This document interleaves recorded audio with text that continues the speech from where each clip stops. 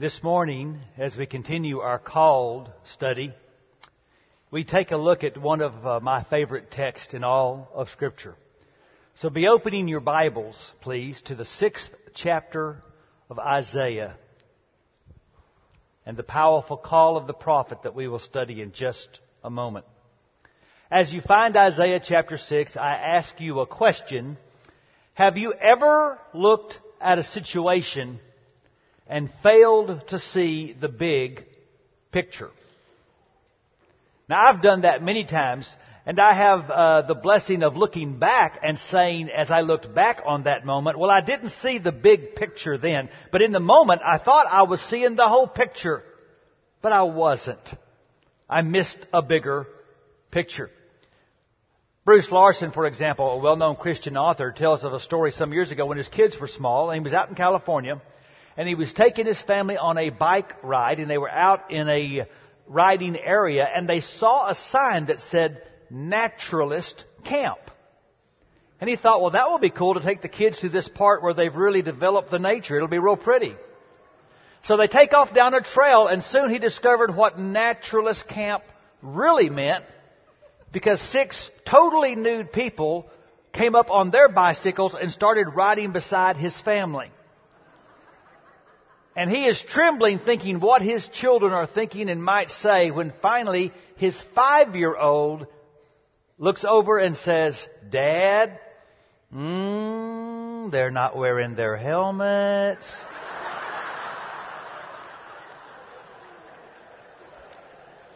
Which was an accurate description, but probably missing a bigger picture. The prophet Isaiah once struggled to see the big picture. Notice the very first phrase of our text. It says in verse 1, in the year that King Uzziah died. And before you can appreciate anything else we read, you have to unpack that one little phrase. Uzziah had been king of Judah for about 50 years. Now, if you remember your Old Testament history, the kingdom had divided. There was a northern kingdom who had nothing but one ungodly king after another. And God finally punished their rebellion, and the Assyrians captured the northern kingdom. The southern kingdom, sometimes called Judah, had good and bad kings in random succession. Uzziah was one of those rare good kings. But he was never able to rid the country of idolatry. Idol worship was still prevalent. And Isaiah is worried. In fact, Jewish tradition says Isaiah's father was brother to the king. Isaiah was an elite. He was used to being in the court. Now Uzziah is gone. He doesn't know if the next king is going to be a good one or a bad one. There's an internal corruption. There's the external threat of the Assyrians on the border. They've already wiped out the northern kingdom. Now they're on the border of the southern kingdom. This is a scary time. And he's got a good reason to be alarmed that day when he goes to church. So he goes to the temple. And the last person he was expecting to see that day at church was God. Now I say that because I think a lot of people come to church every week not really expecting God to show up. But look at the next phrase. In the year that King Uzziah died, I saw the Lord seated on a throne. Notice he's seated on a throne. He did not see the Lord pacing back and forth, wringing his hands, fretting and anxious, saying, oh no, what am I going to do now? King Uzziah's dead. What's going to happen next? He saw a king that never dies, who never abdicates, who is never overthrown and never overruled. And why was it important for God to give Isaiah a bigger picture? Because sometimes before God can open our ears to a call, He's got to open our eyes to reality. And that's what happened. Isaiah was about to get a shake-up call. Now we're ready to read. In the year that King Uzziah died, I saw the Lord seated on a throne, high and exalted, and the train of his robe filled the temple. Above him were seraphs, each with 6 wings. With 2 wings they covered their faces, with 2 they covered their feet, and with 2 they were flying. And they were calling to one another, Holy, holy, holy is the Lord Almighty. The whole earth is full of His glory. At the sound of their voices, the doorpost and the threshold shook, and the temple was filled with smoke. Woe to me, I cried. I'm ruined, for I'm a man of unclean lips, and I live among a people of unclean lips. And my eyes have seen the King, the Lord Almighty. And then one of the seraphs flew to me with a live coal in his hand, which he had taken with tongs from the altar. And with it he touched my mouth and said, See, this has touched your lips. Your guilt is taken away, and your sin atoned for. Then I heard the voice of the Lord saying, Whom shall I send? And who will go for us? And I said, Here am I. Send me. Before he had only seen a smaller picture. All he could see was King Uzziah was dead, and he didn't know what kind of shape the country was going to be in, what was going to happen next. Then he goes to church, and God shows up, and he sees a bigger picture. And he looked up, and he saw God throw His weight around. He was shaken by a vision of the glory of God. You see, things always shake when God shows up and displays His glory. In Exodus 19, the children of Israel have been led out of Egypt, and they come to Mount Sinai. And God says to Moses, You tell the people on the 3rd day to be at the base of the mountain, because I'm going to show up. He's about to give them the 10 Commandments. So they all get out there at that mountain. And here's what the Bible says. The Lord descended on the mountain, and it was covered with dark smoke, and there was thunder, and there was lightning, and there was the peal of a trumpet, and the whole mountain trembled violently. Now, you might say that's a metaphor. I'm just telling you, this is what the Bible says. God showed up and the mountain shook. In Acts chapter 4, the saints are told they can't talk about Jesus anymore. So they get together and they pray about it. And they say, Lord, You give us more courage to do what got us in trouble in the first place. And the Bible says, the room where they were praying shook. And they were all filled with the Holy Spirit. When God shows up, things shake. Because you see, the Hebrew word glory actually means weighty, heavy. The idea behind glory is you're talking about something that is substantive, something that is real, something that carries weight. Now, this helps us understand then what sin is. Sin is when you let anything or anybody in your life have more weight than God does. It doesn't matter if it's a good thing or a good person. If there's anything in your life that carries more weight with you than God does, it is sin, because you're giving glory to something that ought to go to God. That's why God says later in the book of Isaiah, chapter 42, I'm the Lord, that's my name. I will not give my glory to another. Now, God doesn't say that because He's got an ego. He says it because His nature is truthfulness. He cannot lie. God cannot pretend that there's anybody or anything out there that is His rival that ought to have as much weight in your life as He does. And so sometimes God has to show up and throw His weight around. He's even been known to do it at church to help us get a bigger picture. Because I want you to understand something. There's a big difference between believing in God and having an experience of His glory. My guess is almost everybody in this room at some level believes in the concept of God. But a lot of you have never been shaken by His reality. See, when God is a concept, He is lighter than you are. And the nice thing about a light God is you can just move Him around wherever you want Him to be to fit the agenda of your life. Because you are heavier than God.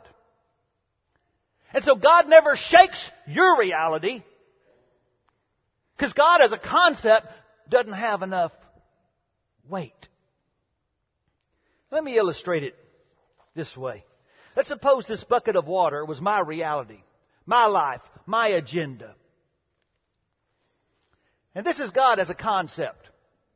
Very nice, very attractive, very pretty. But God as a concept doesn't shake my reality. God as a concept doesn't carry much weight. God as a concept has no glory. That's not the God that Isaiah saw. Isaiah saw a God that was heavy. Isaiah saw a God that made things shake. Isaiah saw a God that made reality different.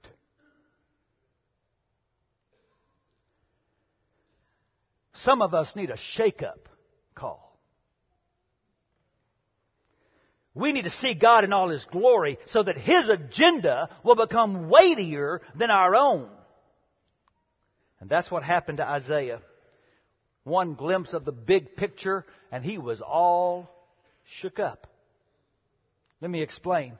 He was shaken first by a vision of God's holiness. You see, in the Hebrew language, if you want to emphasize something, you repeat it. Example, you see in the Old Testament, something was made of pure gold. The Hebrew actually says gold. A deep pit is actually a pit. What do the angels stand around the throne of God and say? Holy, holy, holy. They just say that word over and over and over. It's the only attribute of God mentioned 3 times in a row in the whole Bible. Did you know that the qualifier of holy as an adjective is used before God's name more than all the other qualifiers in the Old Testament put together? If there's one thing the Bible wants you to know about God, He's holy. Holy means apartness. That's the basic idea, that there's nothing like God. The very godness of God means He's separate from all that isn't God. Later, God says in Isaiah, "To whom will you compare me? Who's my equal?" says the Holy One. What are you going to compare God to? You can't compare Him to creation. He's spoken into existence. You can't compare Him to humanity. God doesn't fit into any box we want to try to fit Him in. He's totally unlike, He's totally undetermined by anything apart from Himself. See, holiness is not just an aspect of God's nature. It is the very essence of His nature. His love is holy. His mercy is holy. His wrath is holy. His wisdom is holy. There's nothing about God that you can compare to anything or anyone in all of creation. I want you to ponder this for a moment, because it is a heavy thought.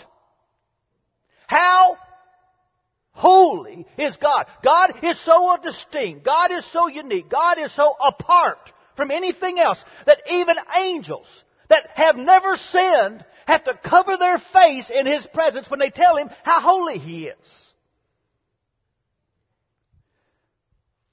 Now that's good news and bad news. The good news is, since God is completely unaffected by anything outside of Himself, He's always on the throne. It doesn't matter if the stock market crashes. It doesn't matter what particular empire of the day is the hottest flavor. It doesn't matter if tsunamis or earthquakes come or go. God's on the throne. Always has been, always will be. That's the good news. Here's the bad news. How can you stand in the presence of a God like this, when even angels have to cover their face? It's one reason I believe the Bible's inspired. I don't think men would invent a God like this. When men invent gods, they have flaws. Why would men ever invent a God whose own perfection becomes the basis for our judgment?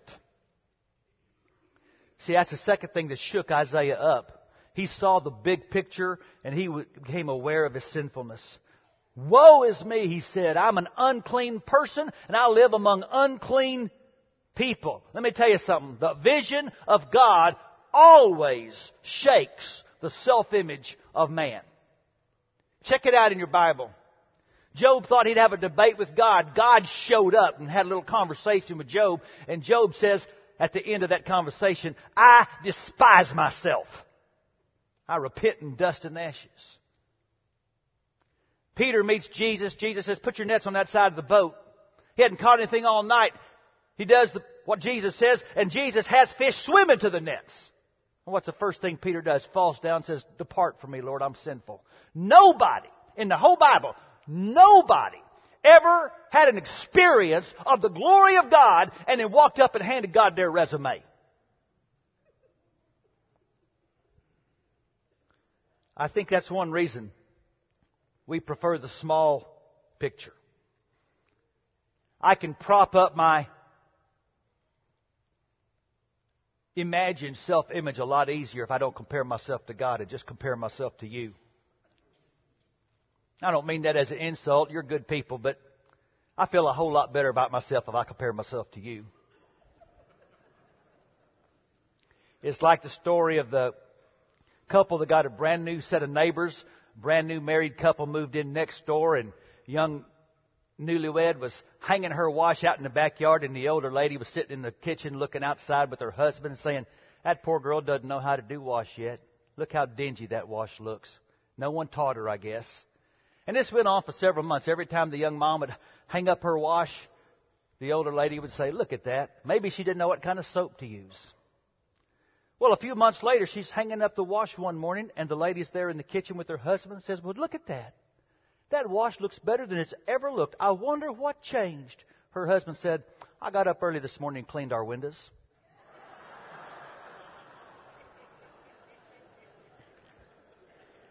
See, that's what we do. As long as I can look at you and not see the big picture, I don't have to notice the dirt in my own life. But when God comes down, I can't do that anymore. I suspect Isaiah thought he was pretty heavy. He was an elite, related to the king, respected preacher. And then God showed up. And I tell you something. Isaiah saw that angel go and get a coal. And that coal from that altar was so hot, even the angel used tongs to hold it and started flying toward that sinful man. And Isaiah had one thought. I'm a goner. God is issuing the death I deserve. I cannot stand in the presence of this kind of God. And that angel came and he touched Isaiah's mouth, and Isaiah heard words he could never have imagined. Your guilt is taken away, and your sin atoned for. And Isaiah was totally shaken by the gift of God's righteousness. And would you please notice two very important things. Number one, where did that coal come from? It came from the altar. What altar? The altar where blood had to be shed before anybody could enter the Holy of Holies and stand before God. That's where that coal came from. The place where blood is shed. And please notice something else. Isaiah did nothing. The initiative was totally God's. Isaiah was a sinful man. He deserved nothing but death in the presence of a holy God. It was totally God's act, totally God's initiative, totally God's grace and plan to atone for his sins. And in that very moment, Isaiah realized two things. He realized, number one, I'm more sinful than I ever knew. And number two, I'm more loved than I ever imagined. And soon God would give him the privilege of announcing to the world God's plan to touch the whole world with the coal. God was going to send the world a servant. And in chapter 43, one of the great chapters of the whole Bible, Isaiah preached about him. He was pierced for our transgressions. He was crushed for our iniquities. The punishment that brought us peace was upon him, and by his wounds we're healed. And we all like sheep have gone astray. Each of us has turned to his own way. And the Lord has laid on him the iniquity of us all. Some years ago, back around Easter time, Time magazine had this cover. And the big story was, why did Jesus have to die? And there was a long article filled with opinions about what the death of Jesus meant. But here's what I thought was ironic about that cover. You'll notice up in the top right-hand corner, there are two other little articles that the magazine alludes to. One, Horror in Fallujah. A story about brutality and prejudice and murder and violence that the most powerful army the world has ever seen can't stop. Because armies cannot eradicate the darkness that's in men's hearts. And right under that there's another story, Confessions of a Tycho Juror. And it's an article about corruption and greed that the most sophisticated judicial system in the history of man can't end. Because it can't eliminate the darkness in men's hearts. And Time magazine says, why did Jesus have to die? Ironically, they answered the question on the cover. Because this is a wicked, broken world. And our politics and our economics are never going to fix it. Isaiah foretold of a day when the fire of God would come down on His servant. It was the only hope for a world and the only cure for sin. And that day came. It was called Calvary. The glory of God showed up. And guess what happened? Well, read it for yourself in Matthew. When Jesus had cried out again in a loud voice, He gave up His spirit. And at that moment, the curtain of the temple was torn in two from top to bottom. And the earth shook. And the rocks split. See, this is what God does. He cleanses before He calls.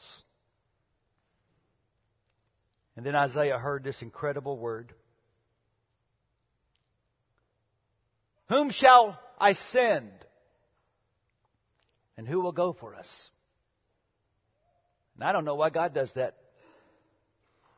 I do not know why God doesn't just send angels. They're a lot more obedient. They don't talk back.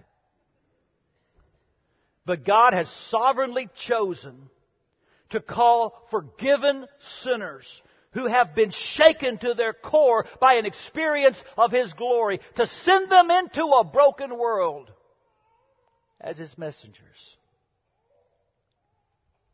See, nothing about the circumstances have changed. Uzziah is still dead. The Assyrians are still on the border. Isaiah has changed.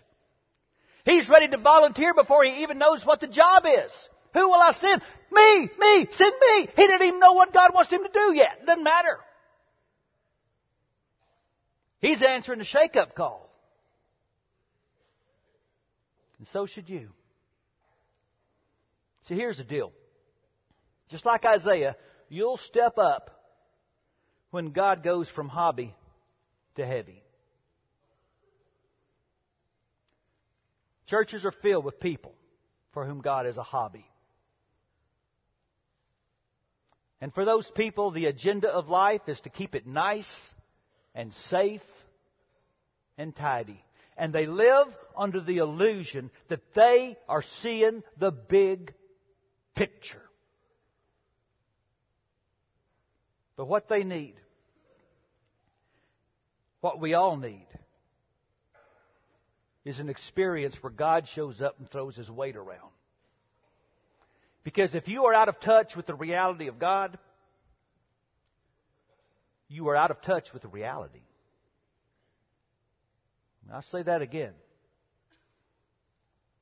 If you're out of touch with the reality of a holy God, then you are out of touch with reality.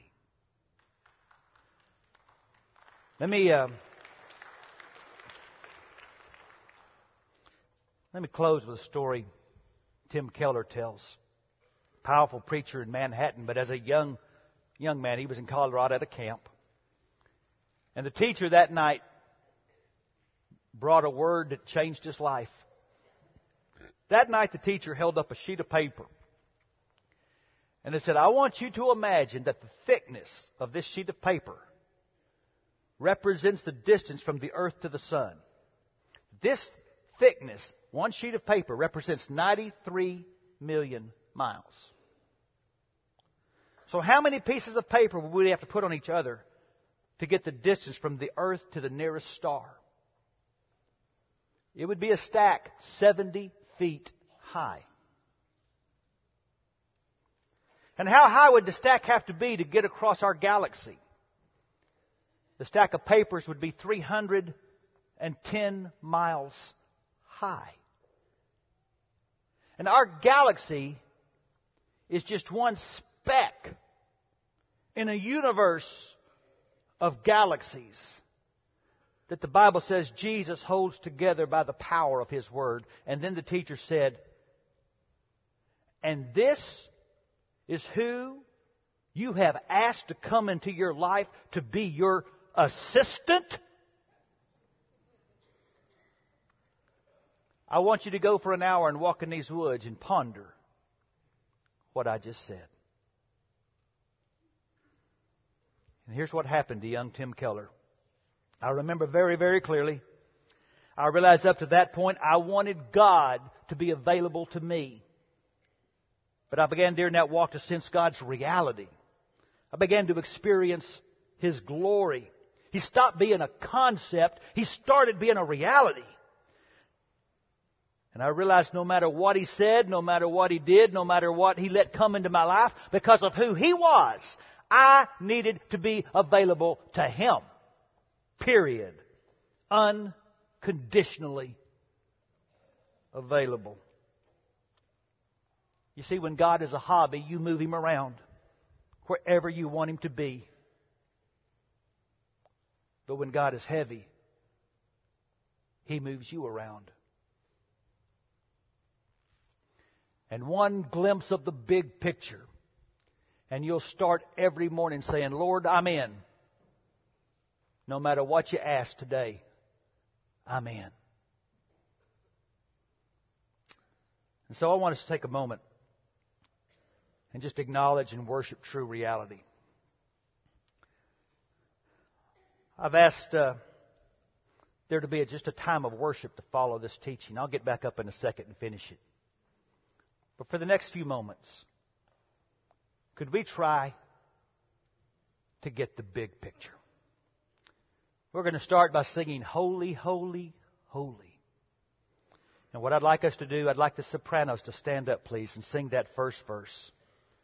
I'd like the altos to join on the second, the tenors the third, and all of us will stand on the fourth. We're going to take a moment, and we're just going to be in the presence of the ultimate reality. So, ladies, if you sing soprano, would you stand and let's sing. Holy, holy, holy, Lord Almighty, early in the morning our song shall rise to Thee. Holy, holy, holy.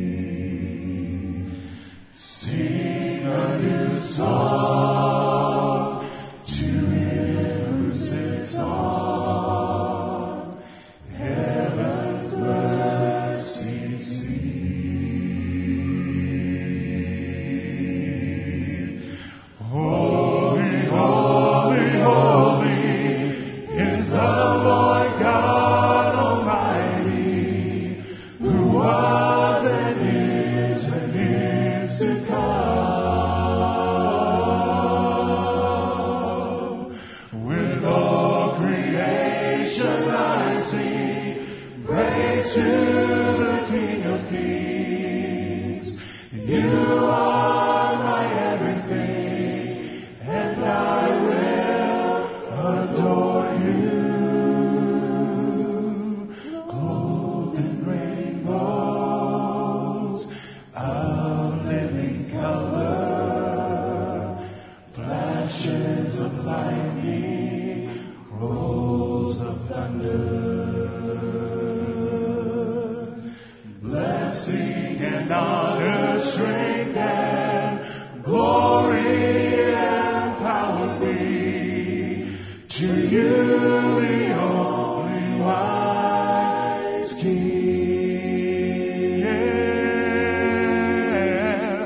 Holy, holy, holy is the Lord God Almighty, who was and is to come.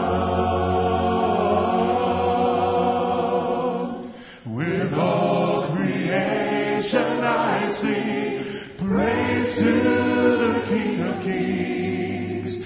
You are my everything, and I will adore you. Holy, with wonder, awestruck wonder, at the mention of your holy name. Jesus, your name is power, where the living water, such a marvelous mystery. Yes, holy, holy, holy is the Lord God Almighty, who was and is to come. Yes, with all creation I sing praise to the King of Kings. You are my everything, and I will adore you. Holy, holy, holy is the Lord God Almighty, who was and is to come. With all creation I sing praise to the King of Kings. You are my everything, and I will adore you. And remain standing. We'll sing one more song, because God can't call who He hasn't cleansed. If you have never been covered in the blood of Jesus Christ, then your sin is not atoned for. Someone must die for sin. It must be the sinner or the sinner's substitute. So we'll sing this song and invite you to come and confess Jesus. Ask Him to be your substitute. Be baptized into His death and resurrection. Call on His name. And the gift of righteousness is yours, because God must cleanse before He can call. You come while we sing.